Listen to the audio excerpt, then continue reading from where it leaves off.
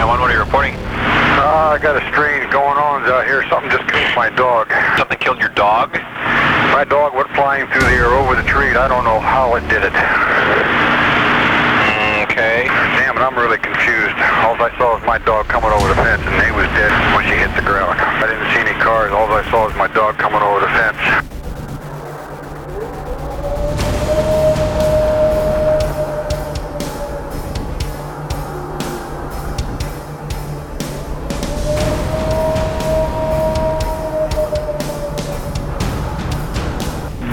What are you reporting? We got someone or something crawling around out here.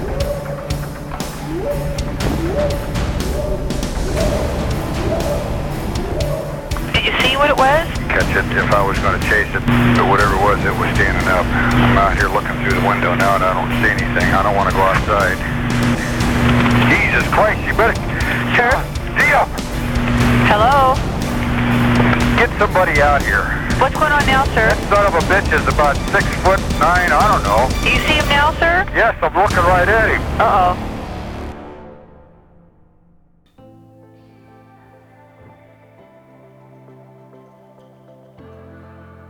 Hey guys, and welcome to tonight's episode of Sasquatch Odyssey. It is Sunday, so this is a bonus show. We normally put the shows out on Friday, but I was super excited about the new show intro, so you guys get a bonus.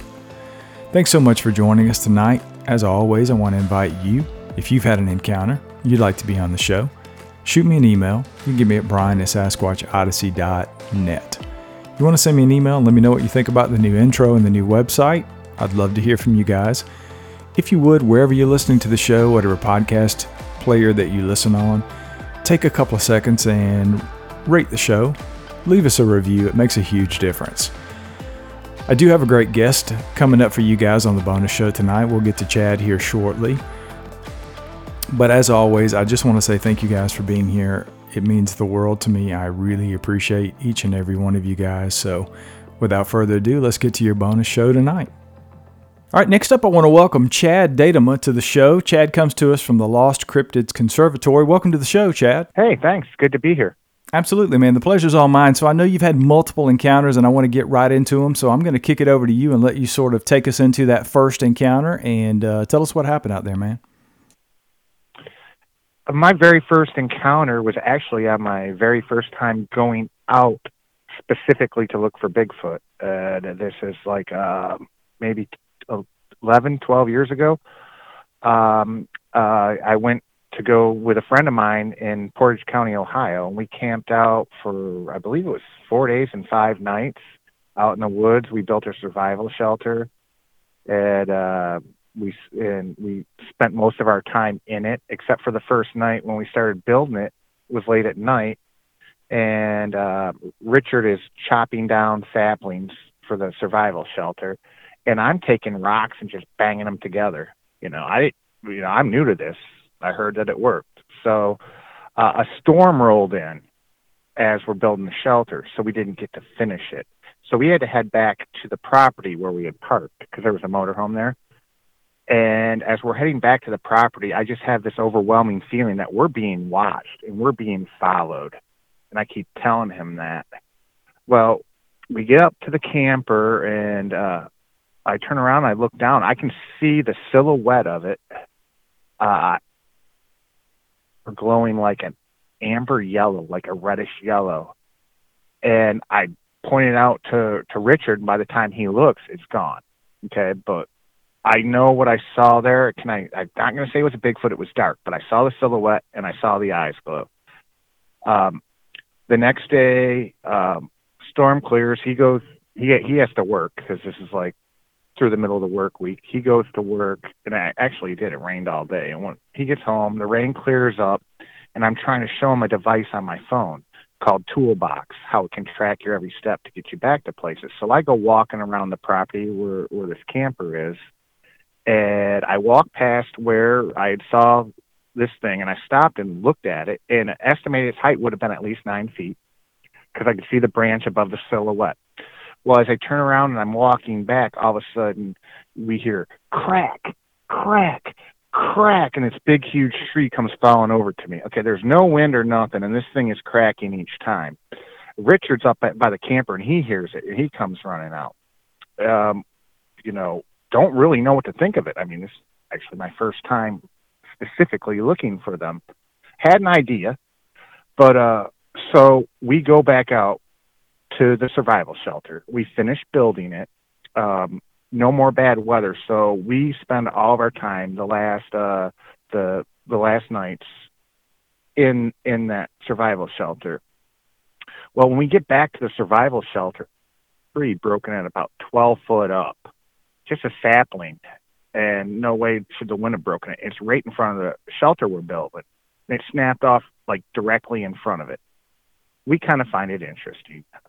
Nothing really happens that first night there. Now, the second night, we're sitting around the camp, and all of a sudden we hear this tree go snap, and it's right by us.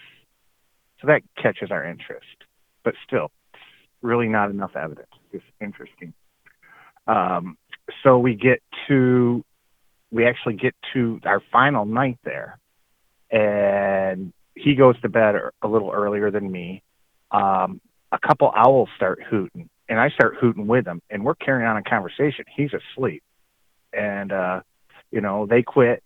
So after they quit, I get tired. This is about 3, 4 in the morning. I go into the survival shelter to go to bed. Well, I'm just falling asleep, and the scream the most ungodly scream you could ever hear. It like went through your whole body. It woke him out of his sleep. Well, I hear this scream, and I pull my gun out. The minute I pull my gun out, all of a sudden I'm like paralyzed. I mean, I'm conscious. I can think. I can hear what's going on, but it's like this pulsating electricity going through my whole body. I can't move. All right. And there's actually a video of it with me telling Richard, man, I don't feel right. And while this is all going on, all of a sudden this huge rock comes flying into our camp. And after that rock does, you can hear Richard in the video saying, "Oh my God, what's that smell, man? It smells like a stank dog. What's that smell?" Now, I didn't smell it, but I did hear the rock come in and stuff, and we did find it later. But I believe him that he smelled it. And that's my first encounter without a daylight sighting. I want to go back real quick, if we could, to the eyes that you saw, that glowing yellow. Was that eye shine from the moon or something, or were they illuminated? But there is light out. There was light out. There was light because up at the property they had the mercury vapor lights. They appeared to glow to me, but there was light sources that could have reflected. So I got you. I couldn't tell you either way. What about the scream? What can you give the audience sort of an idea of what the scream sounded like? It was so high pitched. It went on for 4 or 5 seconds. It seemed, maybe longer, because just know when this stuff happens, time, it's hard to say time. Sometimes it seems like it's longer than it really is. Sometimes it's shorter than what it really is. It sounded like somebody being murdered, and it was a one constant, just shrill, high pitched shriek scream that literally you could feel in your body. And it was close. It was behind the survival shelter. I mean, it was right there. Mm. So that was your first encounter. What happened during the second encounter? Okay, see, my second encounter is in a metro park in a suburban area, kind of. I found this area, and I just went out for a walk on a nice day, and it was like going to spring. It was in the winter, but it was a nice day. So I got out there, and I just find all this structure stuff, which I've been studying, what people say online. I'm like, man, this just doesn't look normal. Then I find this area with these vines all manipulated, pulled out of trees and leaned over old apple growth to create like a den or a nest, like a nest. So I started researching that because I didn't think they'd be there. But So I find it. I go out on another day, and I'm pushing through the area, and it's really thick back there. I'm pushing through this really, really thick stuff that takes a long time just to get 100 yards through. It takes forever. And as I'm pushing through it, I hear something in front of me, and it's moving, and then I would stop, and when I would stop, it would stop. And then I'd start moving, it would start moving, I would stop, it would. It didn't sound like a dog, a coyote, or animal like that. It sounded like it was like climbing over the falling over trees and stuff. But as I'm hearing this, all of a sudden now I hear something louder following me, and I'm thinking, man, I'm uncomfortable. But I know I have to get out of there, so I just keep pushing forward. I'm not going back towards whatever. I'm alone. Whatever was following me. I get on this little tiny trail, and whatever was in front of me, I figured would have went straight across this little tiny trail back into the thick stuff. So I just turned left on this trail and walked and started walking around and found this opening. And in this opening, there's structures everywhere. So I'm standing there, just looking around, and then I hear this high pitch. I don't know if it was a whistle. It was like, whee! Whether it was a whistle or a squeak, whatever. The minute it did that, which was back from where I just came from, I turn and look towards that way. The minute I turn and look that way, I hear scurrying in front of me, and I hear the scurrying in front of me, so I turn back in front of me, and this thing, if it stood, it was on all fours. If it stood up, I don't think it might have been 3 foot tall, maybe not. Running on all fours, right in front of me towards that sound. It didn't. The closest thing I can compare it to is a chimp, but it did not look like a chimp. And I was fairly close. I would say between 60 and 80 feet away. This thing, maybe a little further. I mean, this is a long time ago, but it was close and evident. It just ran right in front of me. Well, that's fascinating. I left. Yeah, I left after that. Was it on all fours the entire time? The whole time it ran like a dog. Wow. It wasn't a dog, though. Yeah, that's a fascinating encounter, man. In a suburban area, I think that's one of the things that people often don't think about when it comes to these sort of things. They're everywhere. I mean, I've talked to numerous people that are in relatively suburban areas that have encounters with these things often. That's an interesting encounter for sure. So what other encounters have you had out researching and doing what you do with Lost Cryptids Conservatory? Have you had other, I think you said you had a couple of daylight sightings? Yep, that was one. I've had 3. The other one was in the same area. I don't remember. It was not long after this. It was during the same season, and I went out to gift them apples. And as I'm leaving after gifting, I got this feeling of being watched, and I turn and I look, and there's one 5.5 foot tall, looking through a crotch of a tree at me, and I'm staring at it thinking, am I really seeing this? And then it steps out from behind the tree and stares at me, and I'm reaching for my phone to try to take a picture, and the minute I do, all of a sudden I start feeling this like tingling going through my body, and I was like, oh no, not this again. So I left. Again, I'm alone. If I get incapacitated, the first time this happened to me, I couldn't move for several minutes. I was basically paralyzed. So I got out of there. Same area, and that was my second. My third was in Virginia, and I may have been hoaxed on that one. I don't know. I don't think I was, but I went, I'm not going to name the researchers, but I went for a weekend with them, and went walking down a trail with one of them and looked to the left, and there's wasn't very big, again, 5.5 feet tall, staring at the person I was with and not even realizing I'm there. And I pointed out, and then it like looks at me and just steps back and is gone. I don't think I was hoaxed, but there I may have been, because see, I wasn't hoaxed in my area because nobody knew I was out there looking. All right.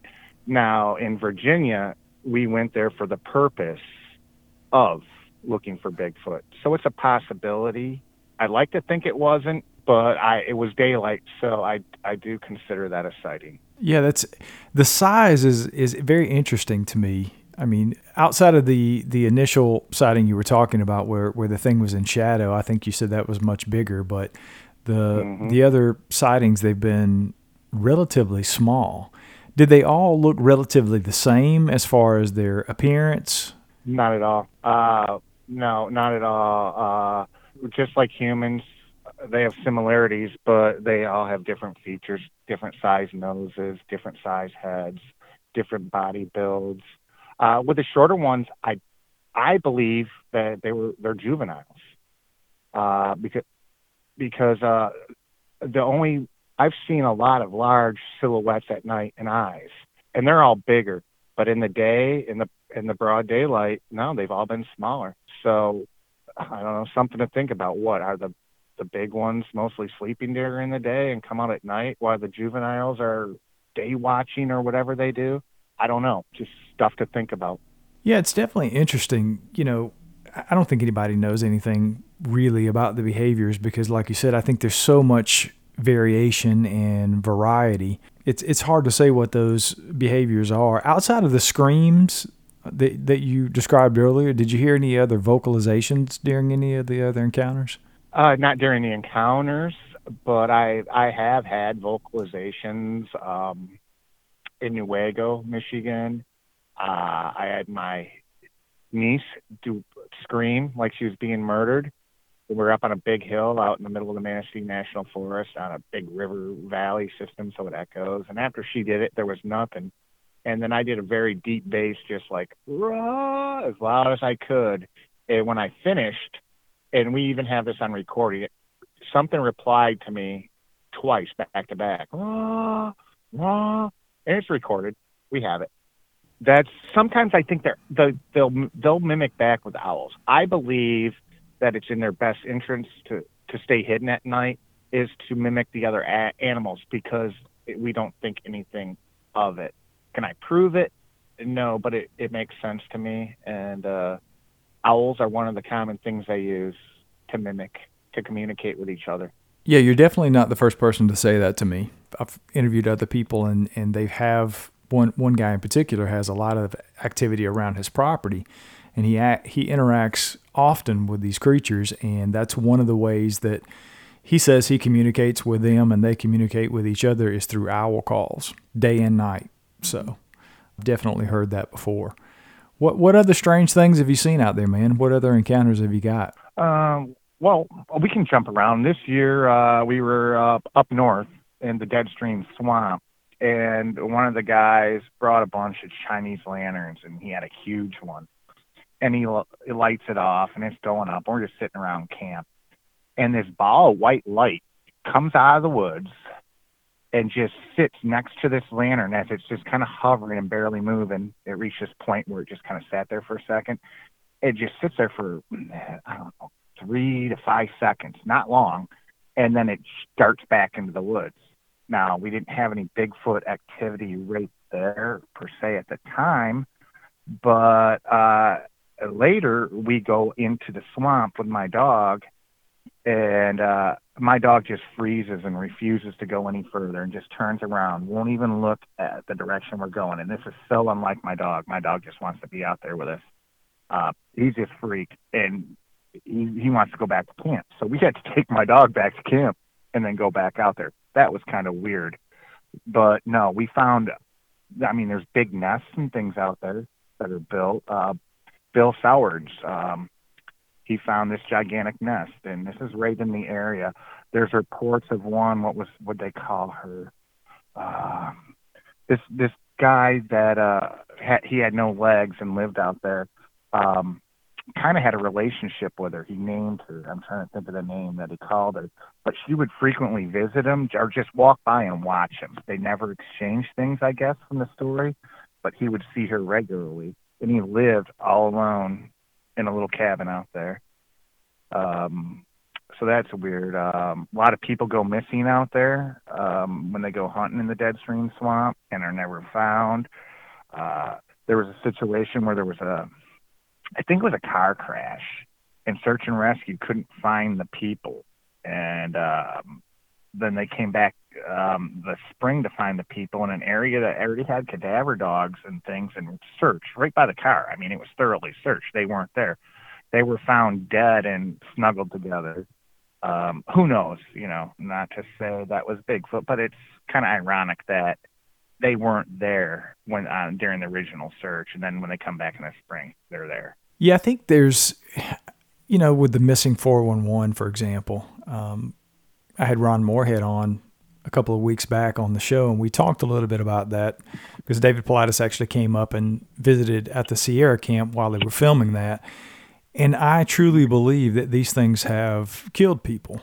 I believe that I don't think every disappearance in a state park or any hunter that goes out and doesn't come back is automatically Sasquatch, because I don't think they're all bloodthirsty killing machines, but I do believe that they have probably killed people. They've certainly attacked people. I've heard plenty of accounts of them attacking people. I found it interesting when you were talking earlier that you guys, is gifting something that you do as far as your research? Not much. I have one area that I concentrate, and I gift at a lot. Okay. And I brought people out there, which has irritated them. I've had it to where I brought people out there and showed them how I place apples in the tree. I'm 6'8". I pull branches down and jab the apple on it and let the tree go back up because I'm trying to rule out anything else possibly that can get it, deer and all that. And I put these apples out, group of people, showing them the area, and I come back the next day to check them. They're all gone, and every branch I hung on was snapped. Just the area was just ravaged and destroyed. And now I've had good relationships with them there. Okay, they built me a bench this year. They know where I sit every time I go out there after I gift. And that I go gift, and I go back out there. It was a day or two after, and right where I sat is a bench built with a big tree that I would think that they would have had to stomp on it to snap it in half, almost perfectly in half. And then it was set on two other dead trees that they brought into this area. We got video. This wasn't there. Then 2 days later, it's here. And I use it to this day. I go back there and I gift them. I go have my cigarette, have a cocktail and just listen after I put the apples up. And I really believe they did that for me. Also in this same area, I camped out alone with my dog one night and had to leave the next morning early for a storm. Could only get part of my gear out before the storm hit. I come back day after the storm clears, and as I'm walking up, all of a sudden, I don't know, I feel like I'm having a stroke or a heart attack or something. I don't feel right. I'm like, I don't even go in there. I go straight to the hospital. The hospital tells me that I had an anxiety attack.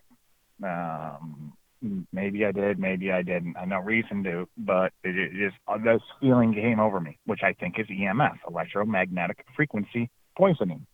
Okay. So I get out of the hospital. I'm only there I'm in and out the same day. The next morning I go out there. There's an old Impala out there from the 70s. It's an old apple orchard that's now all overgrown. Okay. In this Impala, the firewall is ripped out, and with the clutch and everything attached, ripped out of this. My tent, the poles are taken out and wrapped around trees. This firewall is laying on my top of my tent, which is about 40 yards from where the Impala is. And the whole area, the trees and everything are just ravaged and destroyed and busted. Like they destroyed it. I made them mad. And so, yeah. But I've also had good things with them. Like I say, they've gifted me. I think, see, I learned the hard way. I learned, you don't just bring people, especially if you're gifting them and they're starting to know and trust you. You don't just bring people with this. They don't like that. The ones in this area do not like dogs in the woods. I've learned that. You just have to be careful. Gifting can be good or it can be bad, in my opinion. I still continue to do it in this area. I have success. A whole bag of apples won't. I put out a whole bag of apples in the morning and went to work and came back in the afternoon. They're all gone. I put out a bag of apples, and as I'm walking out, I can hear things coming up towards where I just was. So, yeah, I think it's fascinating that you're interacting on that level and they're actually, you said, gifting back. They built me a bench. They left me rocks and things. Yeah. They've built me glyphs in my area. They've built beautiful artwork. of stuff right by the gifting tree, which I consider as a gift. One day it's not there, the next day, and it's impossible for it to happen overnight. It's not going to fall in there. There's no people out there wasting. It would take a human hours to create some of the things they create out there. Yeah, that's really fascinating, man. So I don't necessarily ask everybody this question that comes on the show, but given your interaction, because it runs the gamut, right? When I do these interviews, like I said, I talk to people who have horrifying encounters where these things are in their face and they're fearing for their lives, and it's a very aggressive encounter. And then I've talked to other people and interviewed other people that it's almost a habituation site on their property that do the gifting and the different type of encounter. So given that dynamic and that polar opposite sort of experience, what do you think these things are? Wish I had an answer for that. I really do. I can't answer it, but I can tell you what I believe. So I don't want your listeners to think that I'm saying this is what they are. I believe they're a relic hominid. They're an archaic human primate. That's what I believe. More human than primate. I wish I had the answer, but I don't. That's my belief, though. Well, there's clearly no right or wrong answer because nobody knows at the end of the day. But I tend to agree with you. I think they're more of a relic hominid as well, probably very close to us on the tree. So it's interesting to me, though, that there's so many different camps out there, and you're a researcher, so you know exactly what I'm talking about. It's fascinating to me that in this subject, we're talking about a novel species, right? That's not a proven species and not recognized by science. And you have people that are so polar opposites in their opinions. You say relic hominid, I say relic hominid. I had Dr. Jeff Meldrum on the show last week. He thinks there's some sort of relic hominid. And I get so much grief after that show airs because people are so upset that he basically calls them an ape.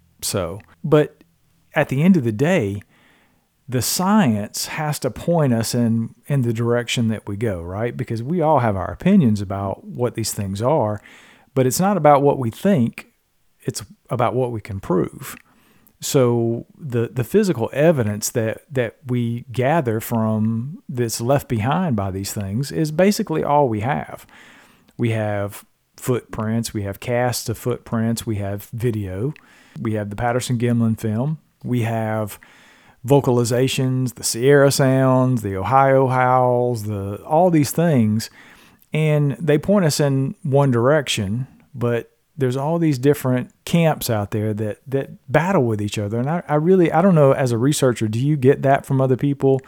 Do you guys take a certain approach and then you have other people in the research community that look at you like you're crazy or call you flute players because you may be gifting or whatever the case may be? What's your experience with other researchers? Time to fire up the grill. Time to go to Total Wine and find the perfect flavor to pair with those burgers. Ooh, I love their beer cooler. You love their prices even more. Wondrous selection, helpful guides, ridiculously low prices. Total Wine and more. Today on News 4 at 4, we're working for you. An inside look at the local COVID vaccine trial for kids, what children reported days after getting the shot, and how it could impact the timeline of kids being vaccinated. Today at 4 p.m. on NBC4. Tonight, it's the Voice Live rounds, and Nick Jonas wants his first win. Let's get this done. Who's got what it takes and whose dream ends here? Watch live and vote to save your faves. The Voice Live rounds, tonight on NBC. I guess is my question. Well, I try to come at it at the standpoint that nobody knows, okay? Anything I tell you is my belief or theory, okay? And I give you this by my studies or personal experience, okay? Let me see a Bigfoot cloak in the woods. Let me watch one portal. Let me watch a ball of light turn to Bigfoot, and then I will be on that side. I'm not against it, okay, because nobody can prove it. And I know there is a lot of controversy and bickering that goes on with what people believe that these creatures are. One day, hopefully in my lifetime, we'll know the answer. But we're not about fighting with people. Everybody's entitled to their opinion. Unless they become rude and argumentative and insultive, they're entitled to their opinion. We allow them to have it, and I prefer a good, clean discussion. And show me why Bigfoot cloak.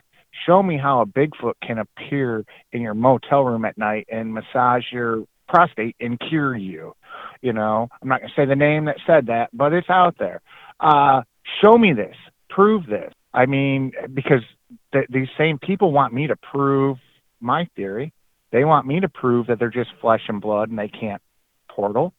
It's two ways. It goes two ways, and nobody knows. And we'll never get the answer if people continue to argue and not at least consider what other people say. Yeah, I agree, man. I think that's the best approach, and that's the way I approach my show. I don't like to have people on the show, that I don't believe. I don't think of anybody that I've interviewed so far that I just flat out thought, I don't believe this guy, or I don't believe this lady. Because everybody's experiences are their own, right? So I just put it out there for people to digest, and they make their own minds up about what they hear and the encounters that we put on the show. It just fascinates me that people are so in their camp that if you don't think the same way they do, there's nothing to discuss.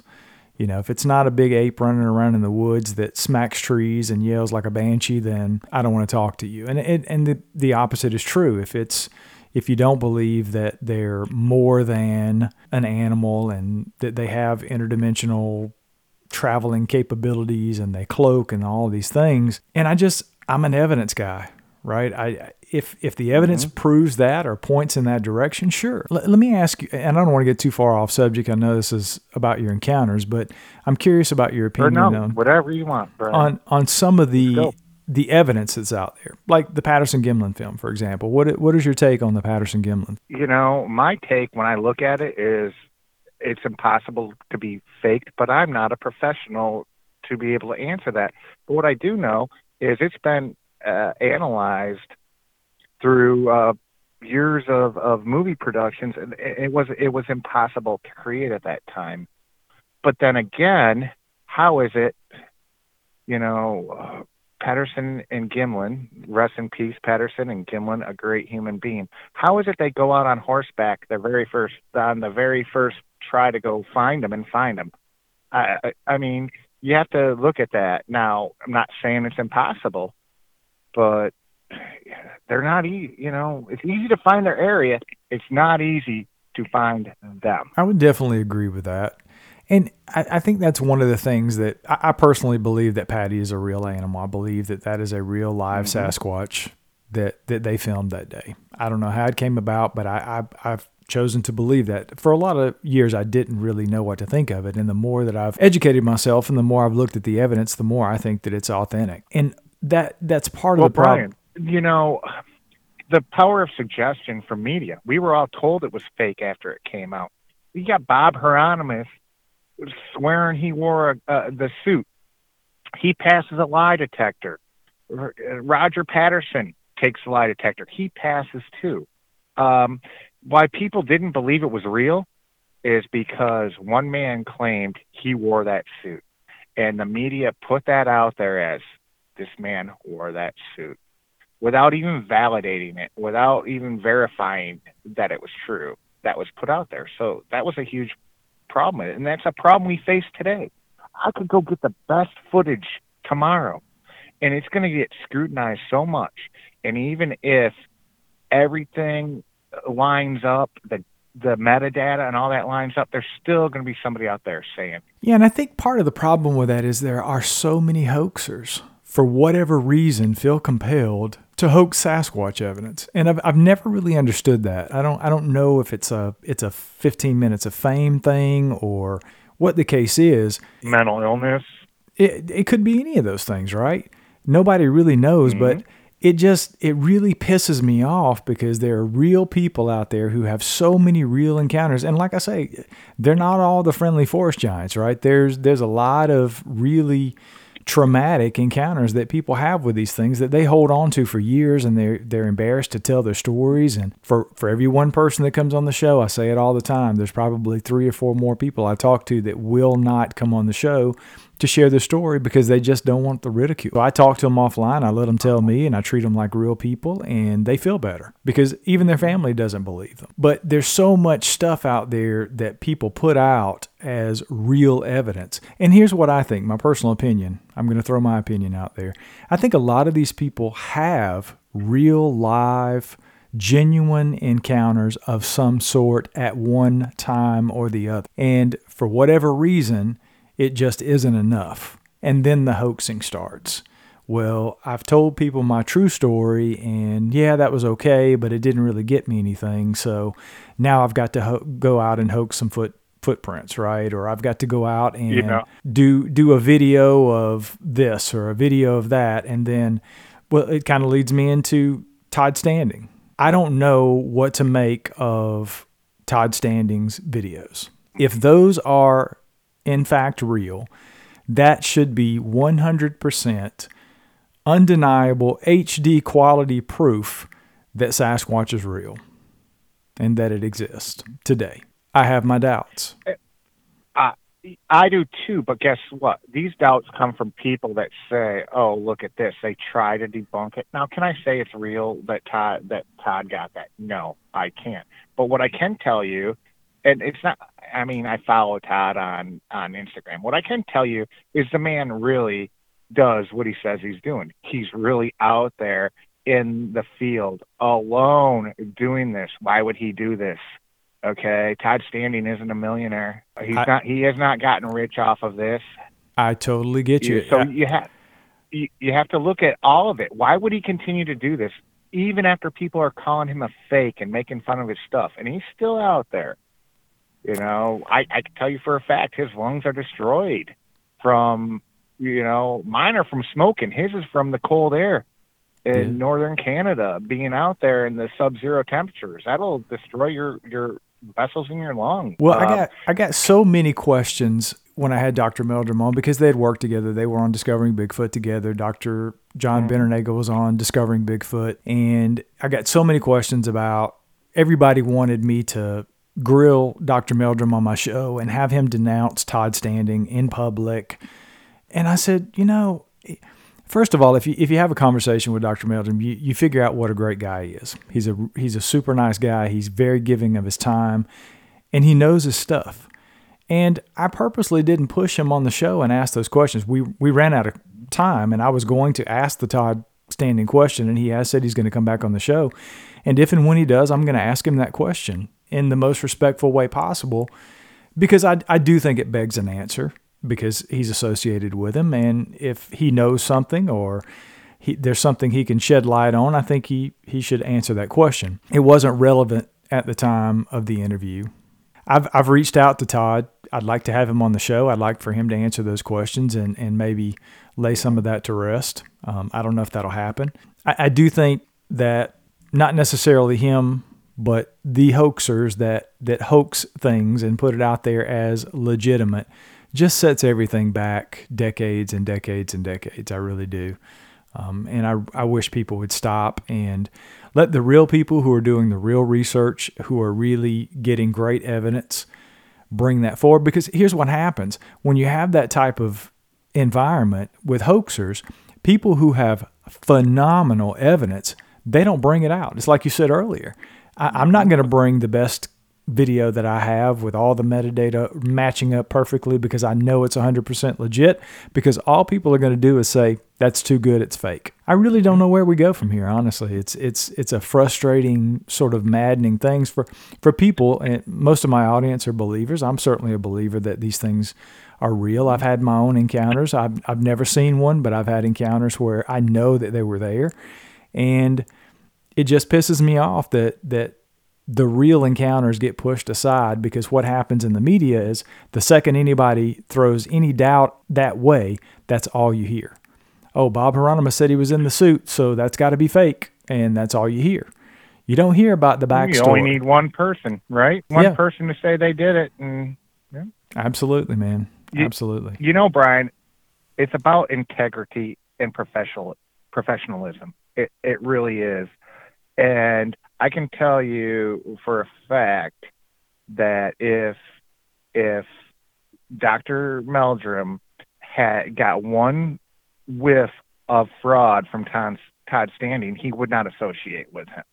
So it's something you have to consider. Now, yeah, there's a lot of posts negative about pretty much every Bigfooter out there, but I do not believe for 1 minute Meldrum would still associate with Standing if Meldrum had caught him in a hoax. I just don't believe it. Yeah, that's exactly, and that was one of the reasons ultimately that I didn't push the question in the hour plus that I had with him on the show last week, because it wasn't relevant. Because, like I said, you have a 3-minute conversation with this guy, and you know that he is 100% legit. He's very careful with his words. He's very thoughtful and meticulous with his science, and he is not going to associate with that knowingly. Now, people can be fooled. I've said that for years. Back before I really took a look at the Patterson-Gimlin film, which has been analyzed second only to the JFK assassination, right? And when I first thought that may have been faked, I looked at Bob Gimlin, right? I don't know Bob personally. I know people who know Bob Gimlin, and there is no way. I know Bob has been offered $1 million in real cold hard cash to come out and say, yes, we faked that. And Bob's not a rich man, okay? And he turned it down flat within about 3 seconds and said, nope, what you see is what happened. So that's integrity. Exactly, it's integrity. Now, the only time I've ever said, well, maybe Bob wasn't in on it, right? Maybe he was hoaxed. That's the only way possible that I would ever believe that Bob would have been involved in that, is if he had no knowledge whatsoever. And of course, I guess that's a possibility, but when you really look at that film and you go back and you have scientists who have taken a look at it, Dr. Meldrum told me on my show, I asked him, do you think it stood the test of time? And his answer was, I absolutely believe that as much as I possibly can without actually having stood there with them and saw it myself. So that was good enough for me. Brian. Yes. So if Bob was hoax, let's look at it this way, which is a possibility. Why would you? Bob had a rifle, okay? Roger Patterson, they had rifles. If you were going to have somebody involved in a hoax, wouldn't you want to let them know? Don't shoot it. It's Bob Hieronymus. And that's so the Bob other. would know. Exactly. He would know. Exactly. Yeah. So I have something I want to talk about, though. Something you mentioned. If we can jump back a little bit about absolutely. People and reports. Power of suggestion is so strong, and I even said after 12 years in the woods and having to deal with some uncomfortable situations, if you're out there looking for Bigfoot, power of suggestion is everything. You hear something in the woods and you're looking for Bigfoot, most people are going, if Bigfoot's on your brain, are going to associate whatever you heard with Bigfoot. So a lot of people that say this happened to them, because a lot of animals do weird things, bobcats in the woods screaming and all that, and if they're out there, they most people will automatically think it was Bigfoot. Yeah, I've heard that numerous times, and I think that's a natural human thing. It's a natural human reaction. Mm-hmm.